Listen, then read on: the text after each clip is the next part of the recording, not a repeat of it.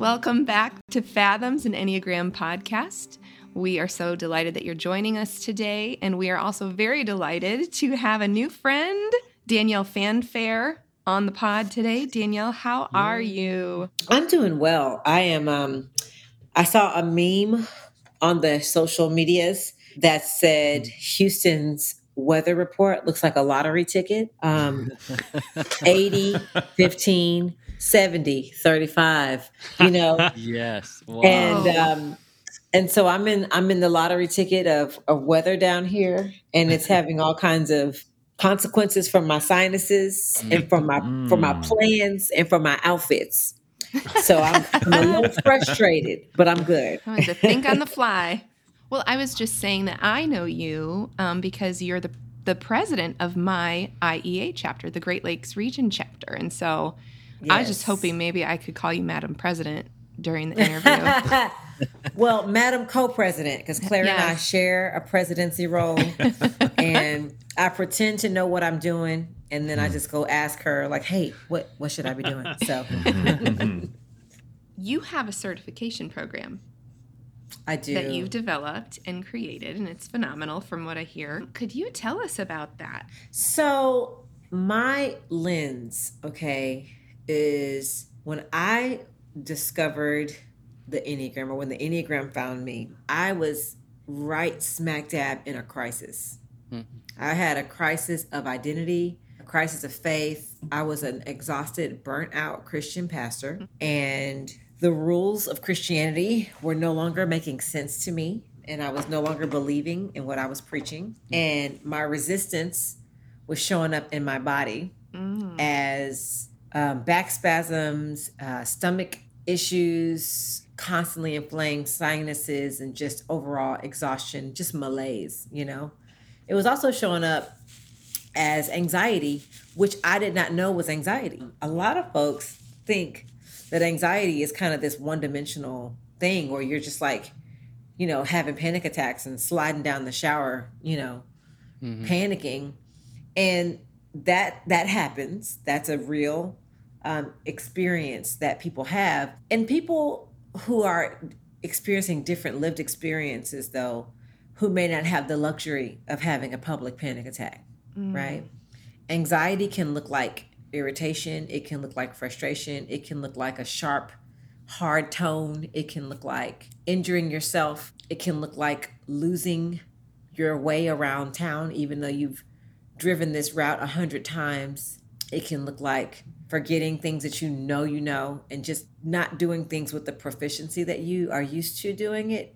And that's because the intellectual fatigue that is causing or triggering your anxiety is crowding out your executive function, right?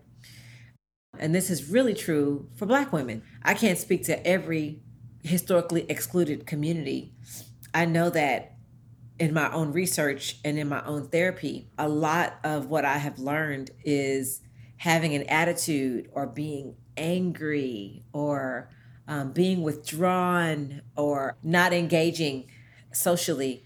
A lot of what people perceive as being this kind of standoffish, kind of angry person, beneath the topsoil of that behavior is anxiety. And so I was experiencing crisis of faith. I was like, God is not real. This shit don't work. Y'all are just trying to control and oppress me using sin language and guilt as a motivator. And I'm not teaching anybody else to do this. And I also felt very limited in how I could take care of myself, because there are some pastors who get rich. I was not one of those pastors. And so I felt like a deal was broken. I made this deal, with God to live this very, moral, clean, above board life. And I was supposed to receive blessings by following the rules. And I followed the rules, and I was like, where are my blessings? They're not here, right? I also had postpartum depression. I had just had a baby and was looking around like, this is not what I wanted to bring her into. The various challenges that I was having in my life, I was like, I did not want to bring a child and have her inherit these challenges. And so many of those things were swirling at the same time. And I remember writing in my journal, I don't know what to do with my anger and my resentment. I'm so angry and I'm so resentful. And I pray and I fast and I read my little scriptures and I go to my yoga class. And right as I'm doing those things, I start feeling better. And then as soon as I finish, I hate everything again. I don't know how to sustain this. One of the organization that I co-founded that was part worship gathering, part vocational incubator, one of our mentors and donors said, hey, I got this retreat that I have paid for y'all to go to. And it was the now dissolved Gravity Center for Activism and Contemplation, I think is the full name of it. Chris and Felina Hewarts were the hosts of the retreat. And I had an attitude the whole time. I was like, what is this? Why are we at a monastery? Like, this is, I went to the Enneagram workshop that was during that grounding retreat. And when he got to the type 1, I was like, oh, move on. Like, go to the next one. Like, I felt so exposed. But what caught me was that the passion and fixation of the resentment and anger and the hamster wheel that the type 1 gets on through the lens of resentment, turning that thing over and over again. Who's right? Who's wrong? Not me. And then the anger that fuels that fixation, and then the steps to recover and relieve that anger to essentially get to this serene energy of understanding how everything is perfectly working together. I was like, oh my gosh, like I have traced that pattern. Came home. I still have my notes from that session. Came home, read the big blue Enneagram Bible, Russ Hudson and Don Rizzo, and then just dug into it, got some more trainings, got some more certifications, was the only young African-American woman in most of my certification trainings. And when I say young, I mean youngest. I just turned 40 in 2022. So gosh, this was between 2013 and 2018. So I was still in my 30s, And so I created the curriculum and essentially the training that filled in some of the gaps that I experienced when I was in training. I was just going to ask if you would mind giving us an example of some of those gaps that your certification's filling in. Also, what is it called?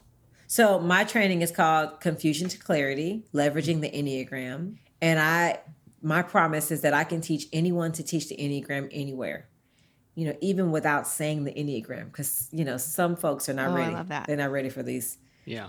They're not ready for these arrows and these symbols, right? These invitations. Scary words. These invitations.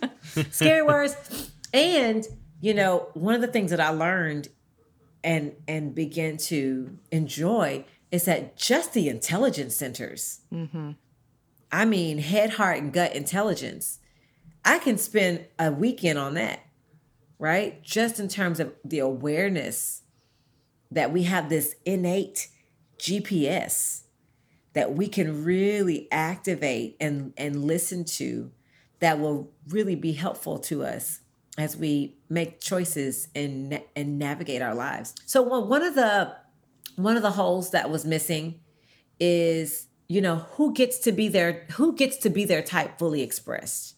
We're learning about type 3s and type 8s, type 7s, And in my practice, I was encountering folks who were like, yeah, I know my type. However, the cultural background that I'm from, my type is always in opposition to my cultural experience. Okay. So for instance, one of my clients lives out in LA.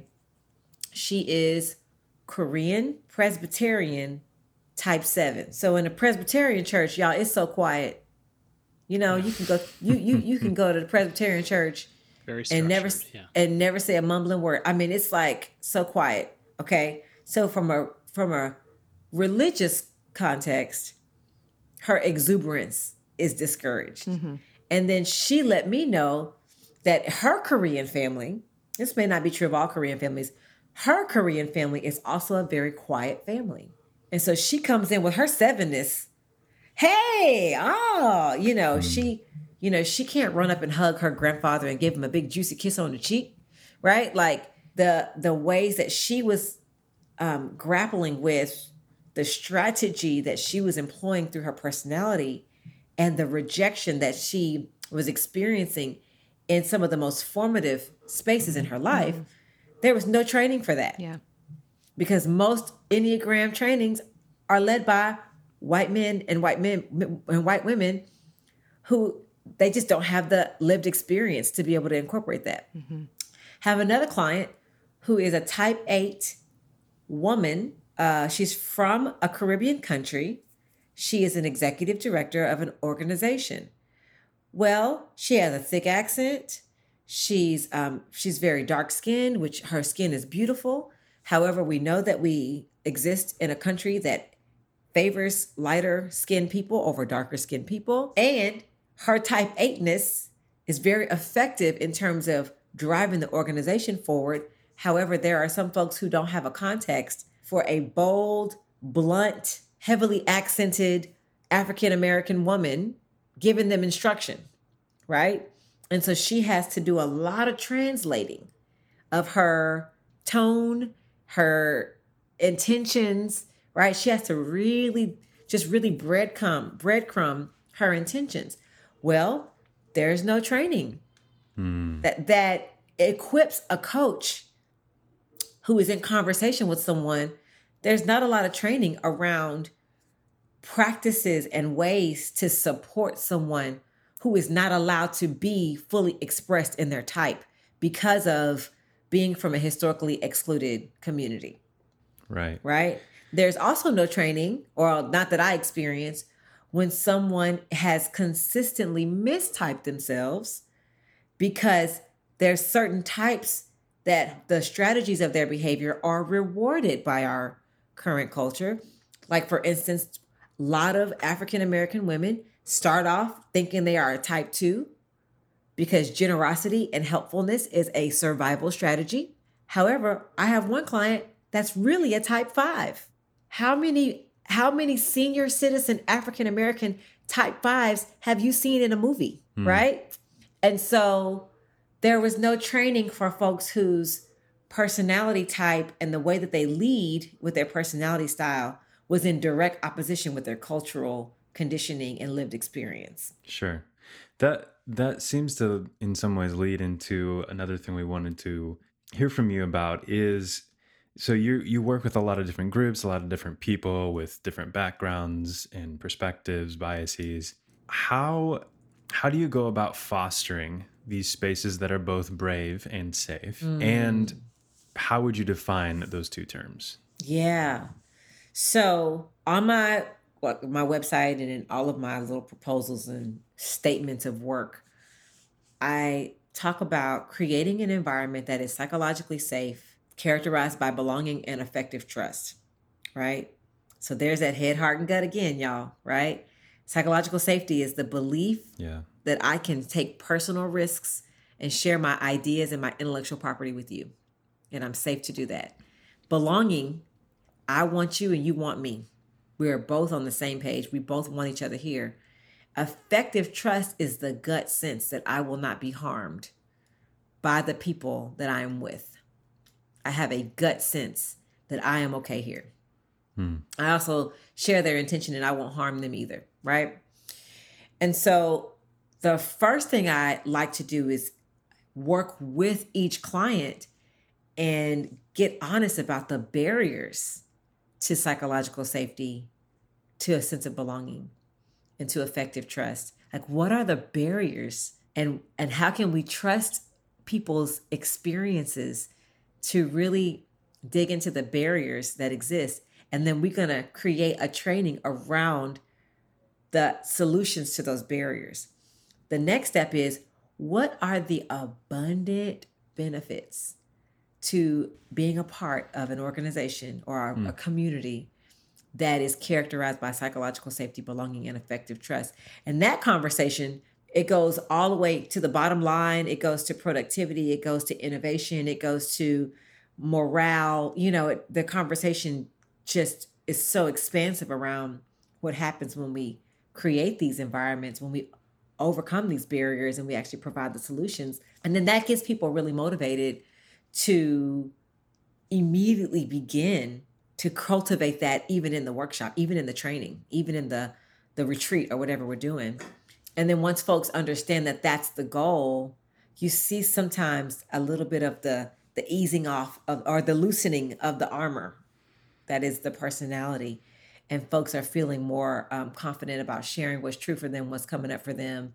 And then we get to just watch our awareness do its own work. Can you give an example of, like, you mentioned barriers and, was it abundance? Yeah. No. Yeah, barriers and abundance. What are some of those things that you bring up with people that help them see those more clearly? Yeah. So I actually ask, so every organization I work with, I have pre-project, investigation conversation. And usually the person who's most excited about the work is the person who's like in the most pain, right? They're like, we need this now, And so I just ask them kind of privately, like discreetly, what are some examples of barriers to these, objectives? And they tell me their stories. They say, hey, I'm a, senior level, executive. And when I am in a meeting, I'm constantly asked to do administrative tasks because I'm a woman, right? Or one of my clients who is a shareholder at a law firm, I trained a bunch of shareholders on what equity really is. There was some dissonance in terms of what some folks thought equity was and what other folks thought it was. And then there was panic because of the dissonance. And so this person, this shareholder, identifies as Mexican American. However, his family is indigenous to Texas, like before Texas was Texas. And so there's lots of conversations around citizenship and, what that means for everyone. And he would get a lot of conversations around, like, is your family from here? Are they documented? Like trying to suss out his legitimacy. And he's like, listen, I'm more American than you, right? Like, I've been here longer than my family has been here longer than you, but I have more trouble with my passport, right? And so microaggressions, which are these insults and slights that are usually happening on a daily basis, where folks are feeling othered and excluded and honestly injured. They're feeling harmed by questions that seem innocent, that seem, like they're not intentionally designed to do folks harm. So we actually, we have a module around understanding what microaggressions are, understanding how they're barriers to psychological safety, belonging, and effective trust, and then how to upgrade our language so that the impact of our words is in alignment with the intentions that we have, right? And a lot of folks are like, first of all, we didn't even know what was coming across. What I mean is this. And I go, there's the upgrade, right? And so we get to investigate how our personalities have the power to give us some kind of guideposts in terms of like using our superpowers to upgrade our language. And that's something that I discerned in the trainings that I was taking, like, oh my gosh, all this is possible. However, very few of the trainings offered kind of an inclusion lens. There was maybe one or two comments about this. However, in the Wisdom of the Enneagram, Russ Hudson writes, or maybe it was Don Rizzo, I can't remember who is speaking in first person because the book goes back and forth, but he writes that a Black Enneagram type 6 and a white Enneagram type 6 may have more in common than they do with their respective communities because of how accurate the Enneagram is around in terms of helping us unearth what fuels our behavior and thought processes. And I just thought about that, like, man, there's so many opportunities to utilize the Enneagram to really help people unite, understand, and even recognize how they're sharing ethos, right? Yeah. And so, so that's a long way of answering that question. That's fascinating, Danielle. It strikes me that your trainings, when you're with groups or teams and working with them, for some that might be a safe space, and for others that might need to be a brave space, right? I wanted to ask you a question, to kind of lean into this idea of safe and brave spaces a little bit more, if that's all right. It strikes me that in some circumstances, due to our socialization, culturally, societally, right, what one group would feel would be a safe space for them could actually be a way of kind of not encountering or dealing with like the root problem, right? Mm-hmm. And then, or like a healthy, like brave space for a group, say your workshop, for instance, could be a really healthy brave space for certain members of a group. Could actually, be maybe deemed unsafe or triggering for another, right? And this notion of how we perceive and experience these safe and brave spaces feels really complex. Mm-hmm. And so I'm wondering, how do you navigate that? And what are some of the insights that you could share with us and our audience as to how to be sensitive to that in a way that helps continue to encourage growth and development? Yeah. For me, science has been a really uniting space. When I talk about the brain as a pattern finding machine, right? And I say, your brain is a pattern finding machine, and unconscious bias is actually an evolutionary holdover from the ways that our predecessors had to memorize and quickly synthesize information to stay alive, right? So if we are in the kind of beginning of the, what is it called? The Eocene era? Well, Eocene era / mammalian era. So this is when human life and like those gigantic big animals are like overlapping, right? Yeah. So you got like the woolly mammoth, and you got like an 8-foot sloth. You know what I'm saying? Which that wouldn't be scary to me. I would love it to see an 8-foot sloth. But as long as they're chasing you, but okay. Yeah. Well, I mean, but how fast can they go? Right. I think you could outrun it, right? It's like, I'm going to get you. It's like, no, you're not. I've seen Zootopia. Those things are real slow. Yeah. Yeah. I would probably have one like as a pet. But, so our evolutionary predecessors had to say, okay, paw prints, cave, bear, get out of here, right? Yeah. They had to say, I can give you 100 more examples, right? However, the tendency to use your brain's pattern finding ability to control and predict the outcome of your day, while it's hardwired in the brain in our modern society, where you can be in China in the morning and you can be in New York that night, it's not as helpful, right? Yeah. So when we start thinking about it that way, and then I invite everyone to put their left hand over their heart, place their right hand over their left hand, take a deep breath and say, we all have biases. We all have biases. So you do this with groups? You do this? Yes. Yeah. Yes. With my 80-year-old MAGA hat wearing, veteran students who sit in the front row ready to fight me. You know what I'm saying? I taught at NASA, and I had an aeronautical engineer, an astronaut, come up to me and say, I came in here ready to fight you. I can't believe I had a good time in here. That's an amazing compliment. And, and everybody else was like, I can't believe he had a good time. He is usually very, very resistant to this kind of conversation. And so creating space where folks can say, hey, I did not design the system that I'm living in, and I have a pause where I can investigate how I can participate in co-creating the world that I want to see, is, reassuring. The agreements that we have in our workshops and sessions also speak to our how we sometimes confuse discomfort with danger. Okay. And so we do somatic exercises to regulate our nervous systems when we start to feel that fight, flight, flee, or fawn response based on what we're learning. After every little mini module, we stop and we do some kind of experience where we're inhaling the new and the present, and we're exhaling that which has expired and needs to go.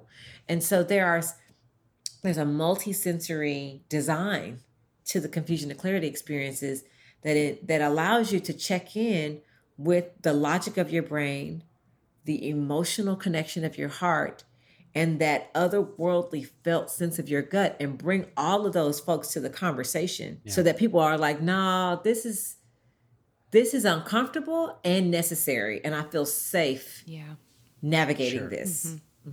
Danielle, I love that. It sounds very much like you are meeting people with so much sensitivity, especially, naming just the autonomic way we are in the world. That sounds especially like a supportive way to be with people. I'm curious, on the other side of that, how is it that you also include the ways that you challenge people after they feel like they're seen and they can, more likely hear what you're having to say as you're kind of calming their bodies? Is that an order that you do, for one, but also then what do you do to challenge people in their views? And if you can give some really practical examples for people in your work. Yeah, so going back to the science, when you do those breathing exercises, you engage what's called your vagus nerve. Y'all know what the vagus nerve is, Love right? the vagus nerve.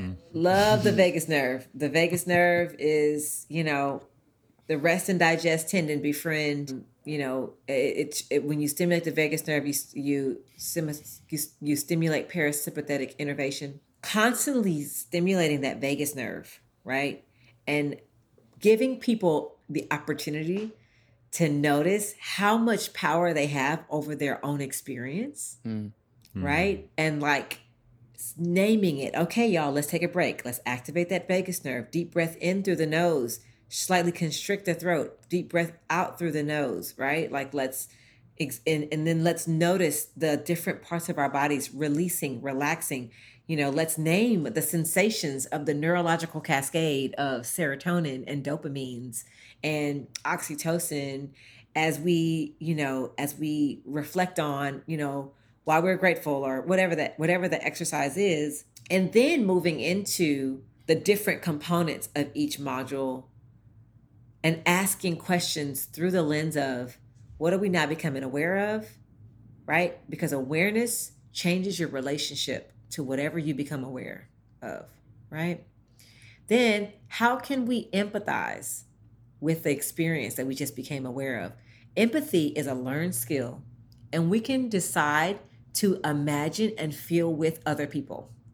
We can decide that. We can pull from our own memory, or we can simply believe what they are saying they're feeling and experience that with them. That's empathy. Then there's compassion, compassion is from the Latin compassio, which means co-suffering, or to suffer with. Compassion is actually more logical than it is emotional, because once you are aware of how someone's suffering, your instinct is to relieve that suffering with some action, right? If you see somebody is cold, you throw them a blanket, you throw them a jacket, right? And so we engage compassion. And then lastly, we engage appreciation, which is, how can I assign new meaning and new value to this person or this people group or this conversation based on what I've learned from my awareness, my empathy, and my compassion? Like, how are they contributing in a unique way, and how is that benefiting the ecosystem even while they go through whatever they're going through, right? And so when we take folks through that journey, using the childhood story, your felt sense of wounding, using the passions and the fixations, understanding people's needs and fears, understanding what people look like in their essence, understanding the real daily experiences that we have, where we cycle from our essence, our highest mind, our virtue, through our passions and fixations, and our, whatever model, whatever triad you're exploring, of the Enneagram, like the real, like the actionable cycle that we cycle through. Once people start to sense into that, I just noticed that their defenses start to go down, right? And they are aware of what John Koenig calls Sonder, which is his word that means the sudden realization that everybody's inner life is just as complex and vivid as your own. Once we get that Sonder going, I mean, there are folks who are still, I'm not saying it's like kumbaya after that, y'all.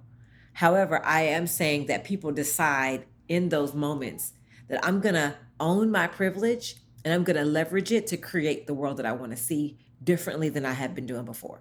And I feel safe and brave in naming the ways that I'm going to do that specifically. Woo! Preach. Preach. So you see, I retired from the pulpit, but I can't help still it. Preach. You can take the girl out of the pulpit, but you can't take the pulpit out of the girl. Can't do I don't it. know. There's got to be a saying there for you. So listen, I'm an artist. Like I am creating an exhibition, and I'm a part of a round where here in Houston we have an organization called Project Row Houses, and essentially the house becomes the canvas, and you just create in and around the house using all kinds of mixed media.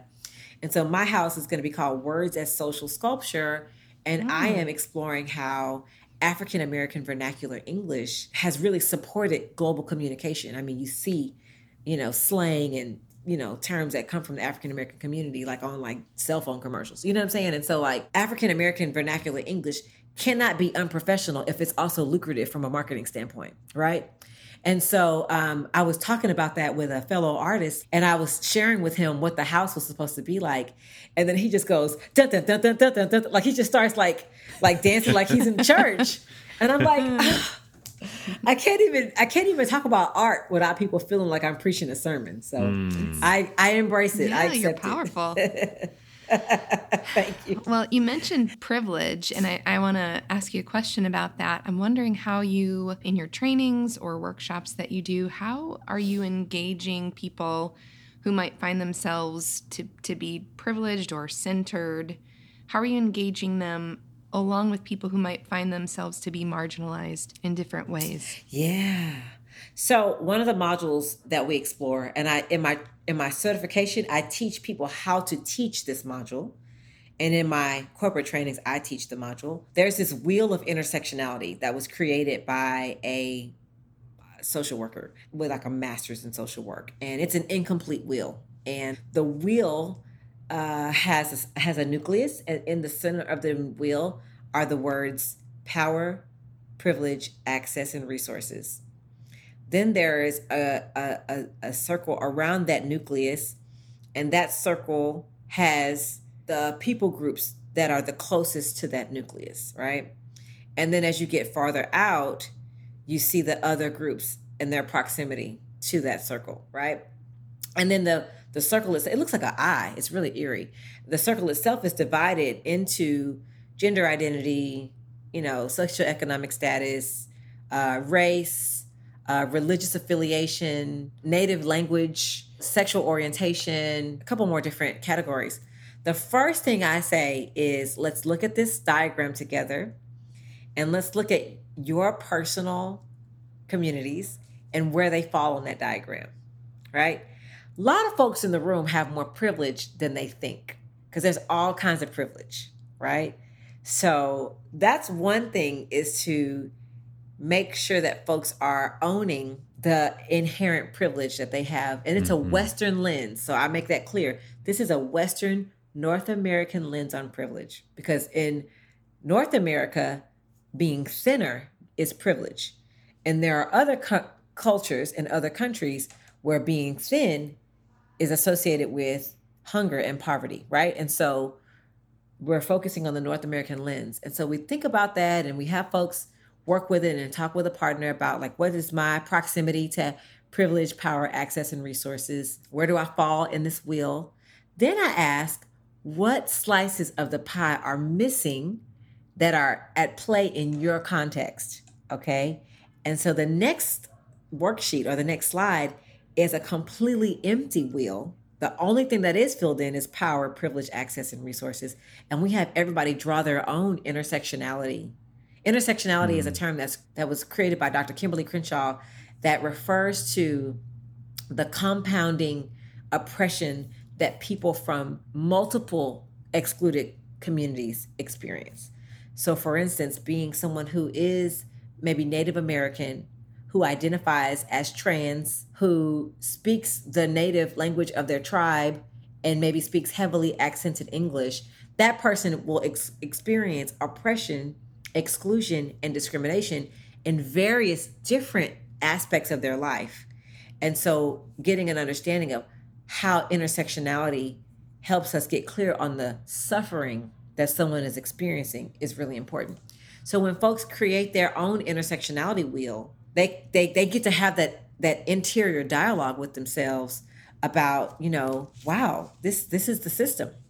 Like, this is the interstructurally oppressive system that we're living in. They are able to be more brave in naming where they land in this diagram. And then the conversation stems from this idea that I take that diagram and I say, hey, y'all, the goal is not to replace the people who are closest to resources, power, access, and privilege with the people who are on the outer part of the ring. The goal is for us to take this inner circle of power, access, privilege, and resources and expand it to the outer edges of the circle so that everyone has equitable access. And then everybody goes, okay, I thought you were trying to replace me. Yeah, Oof. it feels less threatening, I would imagine. That's really great. Those who have the privilege, right? So I'm not trying to replace you. Sure. I'm letting you know that the pie has an infinite amount of slices. There you go. And we don't know how infinite the pie is until we start sharing. There's That's something tweetable. Mic drop. Yeah, come on. That'll be the pull quote. Yeah. Yeah. That's good. Danielle, I want to shift this conversation to the Enneagram community. Okay. Okay. So we've been talking a lot about your work, with corporate clients and training groups and that sort of thing. I'm curious, as you engage and observe what's going on in the Enneagram community, I think, what are some of first, what do you hope to see in terms of change and development of the Enneagram community over the next few years? And maybe that might inevitably lead to describing maybe some of the current maybe challenges or frustrations that that may be there. Yeah. I have felt at the same time very embraced in the Enneagram community and at the same time very invisible. Unless we're talking about teaching the Enneagram to like Black people, right? Sure. And so what I would love to see is true inclusion of different folks' perspectives and teaching styles and insights around the Enneagram being esteemed as applicable to everybody. I'm not the Enneagram teacher for Black women. I'm your Enneagram teacher. Yeah. Yes. And the things that I have to teach through my unique lens are just as valuable as, all the Enneagram goats, all the Ennea goats. You know what I'm saying? And so, That's an Instagram account waiting to happen, right? Ennea goats. Yeah, you got your Helen Palmers, you got your Sandra Maitreys, you got your Ichazos, you know what I'm saying? You got your Naranjo quotes. Yeah. You know what I'm saying? Just character neurosis all day long. I also take I love science, so I take a psychological approach. Yeah, that's clear. Yeah. Personality type. And so, and I don't have a PhD in psychology. I just like it. Right. And I have a lot of excitement around integration. Right. And so I'd love to see less intellectualizing of type and more integration of what are the conditions that put each person and their unique personhood into this flow state, into the zone where their essence emerges. And they are experiencing all of the benefits of being in their essence. And they're not having to divide their time between surviving and recovering and floating in their essence. Sure. I'd love to talk more about what an integrated recovery healing process looks like, in the deep sense of fatigue and wounding that's unique to how different folks express their personality type. I'd love to explore how the Enneagram really is so functional towards our healing. Thank you for naming that, because I think that I have felt some pressure in Enneagram spaces to be like, well, now I have the Enneagram and it's just an uphill trajectory from here, but it's really exhausting work. It is really exhausting work that honestly, sometimes I just have to step back from and go, I can't right now. I cannot even with myself right now. So you know what I'm saying? Thank you for just naming that. I appreciate you sharing that. And I really live on that J. Krishnamurti quote that says, if you understand what you are without trying to change it, then what you are begins to transform. You know? And so the trainings and the workshops and the learning environments and the retreats that I get to curate for people, that word curate is Latin curare, which means to care for. I just create an environment where we get to care for ourselves and each other. And the awareness of what it really requires to fully care for ourselves, it does the work of helping us heal. Danielle, thank you for just, man, the well of wisdom. And I hear so much that gets pointed towards how you bring people together. That's what I hear you doing incredibly well. From all of the different areas and variety of thinking. So it would just be so unique to be a part of one of these. I'd love to get on one at some point here. I'd love to have you. We're starting a new, it's kind of more of a cohort model. I used to do like the weekend like immersions, but those are painful for me with a small child and like a dog in a body. It's hard when you have a body. It is. So we've switched them to like a twice weekly over several weeks experience. And so I'll send y'all some info about that. I'd love to have you. Coming to a close here, I do want to ask, is there anything pressing or just as you sit for a second and anything comes up for you or anything missing in this conversation that you would want to share with our listeners? Just want to give you space for that. Yeah, I think the reason why I was most excited to join you all in conversation today is that I just really believe in the healing power of seeing and being seen, feeling and being felt, and each of us validating each other's experiences. And that happens when we give each other attention and energy, like those are powerful resources, And so I just appreciate very much that the Enneagram and, the way you all are approaching, exploring what it means to be a human living on the planet gives attention and energy to what folks are experiencing, the pains that they're experiencing, the joys that they're experiencing. And I just would love for y'all to just continue to do that with people who are kind of unexpected geniuses in their spaces, so that we can begin to recognize and even expect genius to come from anybody. Yes. That's great. Love that. That's a good word. Please, all unexpected geniuses, reach out to us. Because you're often rather hard to find. That's kind of the name of the game. But redefining genius, redefining what somebody said it was supposed to be, and that we all just went along with. Yes, I hear you doing that so well. So thank you for your voice. How can our listeners find you and contact you? Easily go to www.confusiontoclarity.life. That's LIFE, as in the life we live. And everything is there. Every experience. I have a little workbook that is the book that I wish I had when I was studying. Cool. It's called Go From Confusion to Clarity. And so it integrates a lot of what we've talked about here, that I am re-releasing in March. And so I'd love for folks to check that out. Love feedback. Awesome. It's difficult for me to be brave to receive feedback as a type 1. However, when I do it, it's always rewarding. So, Thank you so much, Danielle. This was great. Yes. Yeah, thank you. Thank you, Madam President. Thank y'all for having me. This was fun. I appreciate y'all. Thanks for listening to this episode of Fathoms, an Enneagram podcast. If you found this episode helpful in any way, consider sharing it with a friend or family member.